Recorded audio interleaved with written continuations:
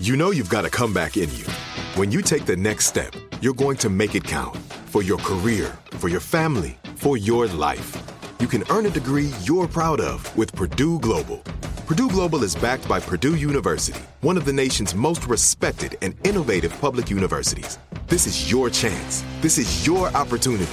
This is your comeback. Purdue Global, Purdue's online university for working adults. Start your comeback today at purdueglobal.edu. Welcome to Aaron Mahnke's Cabinet of Curiosities, a production of iHeartRadio and Grim and Mild. Our world is full of the unexplainable. And if history is an open book, all of these amazing tales are right there on display, just waiting for us to explore. Welcome to the Cabinet of Curiosities.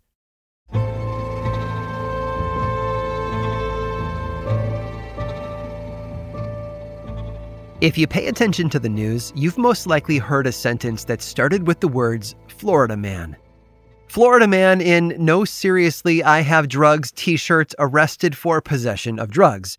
Florida man charged with assault with a deadly weapon after throwing alligator through Wendy's drive-thru window. And Florida man gets tired of waiting at hospital, steals ambulance, drives home. And those, if you're wondering, are all real headlines from the Sunshine State. So what is it about Florida that attracts these kinds of people? Well, the short answer is because there are so many of them.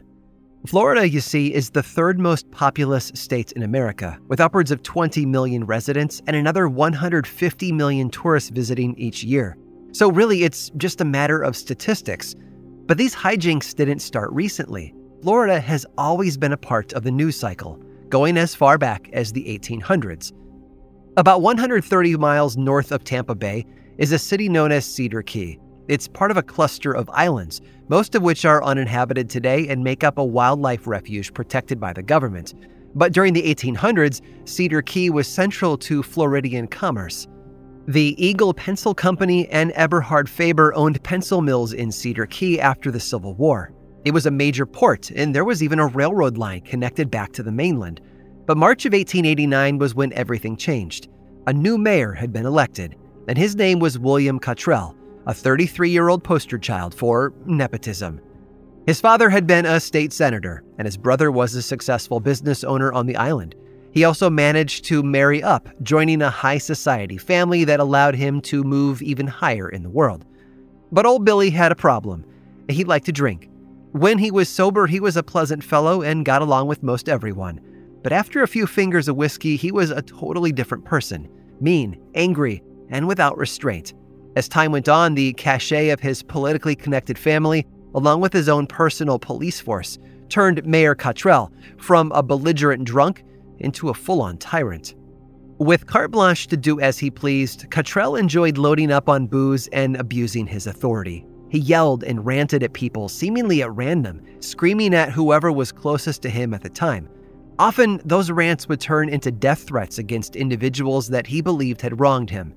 He would also walk into his brother's general store and pull a gun on everyone inside, taking them hostage. He didn't want money, though. He just really liked terrifying people. On one awful evening, Mayor Cottrell forced several of his constituents out of their homes at gunpoint and made them all dance for him in the street. That gun was also used to torment the local telegraph operator, who Cottrell hated for no known reason. During one of their spats, the mayor aimed the pistol at a black resident standing off to the side and told him to beat up the telegraph operator for his enjoyment. Despite his out-of-control nature, however, Cottrell went unchallenged. Even his re-election campaign was a success. Perhaps the local populace didn't want to upset him any further, but nobody stood up to him. At least nobody in town. That wouldn't happen until the arrival of James Harvey Pinkerton. Pinkerton had been appointed the new customs agent on the island by President Benjamin Harrison. He saw firsthand how the mayor handled his official business with the locals. Pinkerton called him out on it, and the mayor handled the offense as diplomatically as he knew how. He threatened to kill Pinkerton. But that was a bad move. The average telegraph operator might have been helpless against the mayor's drunken outbursts, but not an employee of the federal government. Pinkerton wrote a detailed report of Cottrell's behavior and all the things that he spat at the agent, and then he sent it off to Washington. The report soon found its way to the president's desk. And Benjamin Harrison knew that the problem wouldn't fix itself, so he sent in some reinforcements to help. In May of 1890, the U.S. Coast Guard landed on the shores of the island to take the mayor and his goons into custody. Cottrell, having learned of his impending arrest ahead of time, fled Cedar Key for the mainland. And while the residents were happy that the mayor was now out of their lives, they wanted the Coast Guard gone too. Many of those living in Cedar Key had been supporters of the Confederacy, and they didn't like the United States government snooping around their island.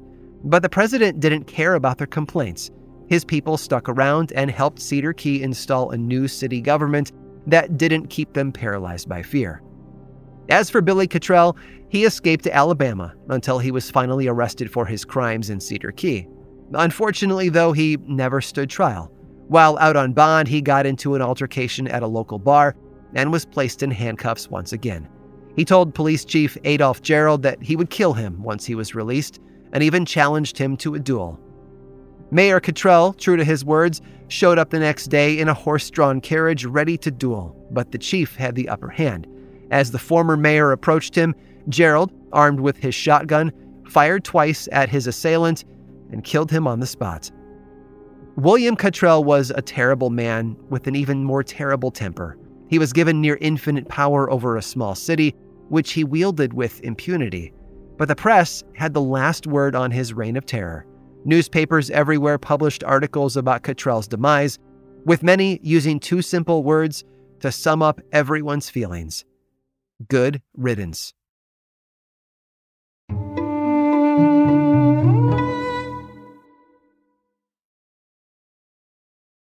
This episode is sponsored by Intuit. Here's a story for you. Once upon a time, a young woman was haunted by the ghosts of bad financial decisions, with credit card debt and an empty savings account looming over her every day. When she tried to ignore these ghosts, they only grew bigger and scarier, and these ghosts of her bad financial decisions were stopping her from living her best life. So she decided to face them head on and take control of her finances with help from Intuit. Intuit helps you face your financial fears with confidence through products like TurboTax, Credit Karma, QuickBooks, and MailChimp. Whether you're trying to manage your money or trying to run a business, Intuit gives you the confidence to take control of your finances so you can live your best life. Intuit is the financial platform that helps everyday people prosper. Intuit has helped 100 million people live their best financial lives. Visit Intuit.com, INTUIT.com, to start living yours. Let's get into it. Become a part of the fast-growing health and wellness industry with an education from Trinity School of Natural Health.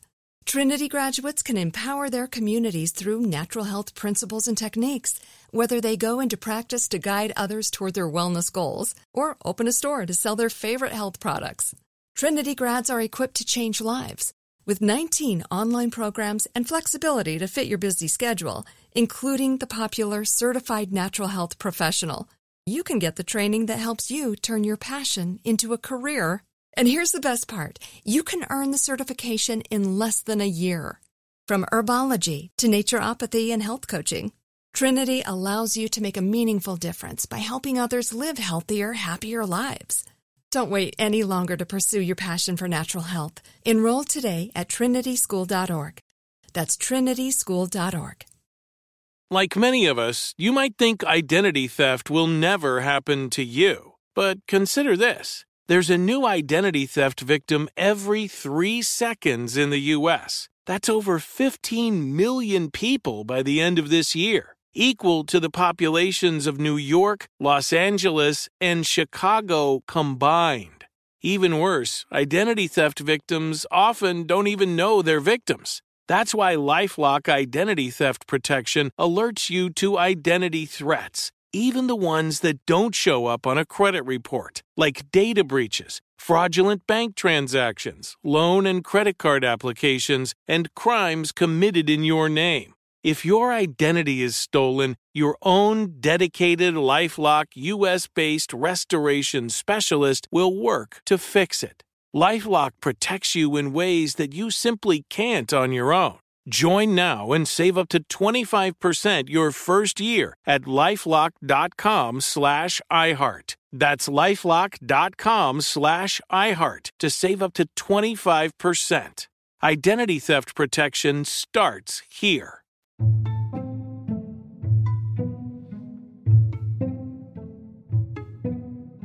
Salomon August André had a dream. Born in Sweden in 1854, André could never quite seem to get ahead. He had a degree in mechanical engineering from the Royal Institute of Technology in Stockholm, but came to the United States in 1876 and worked as a janitor at the Centennial Exposition in Philadelphia. Upon his return to Sweden, he ran his own machine shop for several years until a lack of business forced him to close. André returned to his alma mater as an assistant in 1880, and 2 years later he was invited to join a scientific expedition to the island of Spitsbergen in Norway. The trip only lasted a year, after which he found work in the Swedish Patent Office. In his spare time, André wrote extensively about air electricity, heat conduction, and various new inventions. But there was something calling to him, something out there beckoning him from behind his desk and into the great wide open, the North Pole. It came during a time known as the heroic age of Antarctic exploration, when brave explorers risked their lives to chart Antarctica. André, however, wanted to be the first to reach the opposite pole, and to do so using only a hot air balloon. He'd been fascinated with balloons ever since his 1876 trip to America, when he'd run into John Wise, an American ballooning expert and true pioneer in the field. André was captivated by the idea of soaring over the Earth in a massive balloon and decided that that was how he was going to reach the North Pole. So he approached the Royal Swedish Academy of Sciences on February 13th of 1895, and he outlined his plan. He did so again 5 months later in London when he spoke at the 6th International Geographical Congress. He proposed using a hydrogen-filled balloon to be guided by the wind across the Arctic Sea and to the Bering Strait. From there, he and his team of 2 other explorers would travel over Alaska, Canada, possibly Russia, and finally across to the North Pole. He already had a balloon, too, the Svi, which he had purchased 2 years prior, and he'd accounted for all possible problems that might arise during the journey. He would go during the Arctic summer when the temperatures were a bit warmer. The midnight sun would allow the men to study the area all day and night without having to stop, and there wouldn't be much in the way of precipitation to weigh the balloon down during the flight. Any snow that did accumulate would simply melt at higher temperatures or get blown off by the wind. André first attempted the voyage north in 1896, but immediately had to cancel when the winds refused to behave. It wasn't until July of the following year when he, along with 27-year-old civil engineer Knut Frankel and physics student Niels Strindberg, were able to lift off from Norway's Danes Island. The takeoff was rocky. The brand new balloon, named the Omen Eagle, was weighed down heavily by the men, their equipment, and drag ropes. Those ropes were quickly discarded to allow them to gain altitude.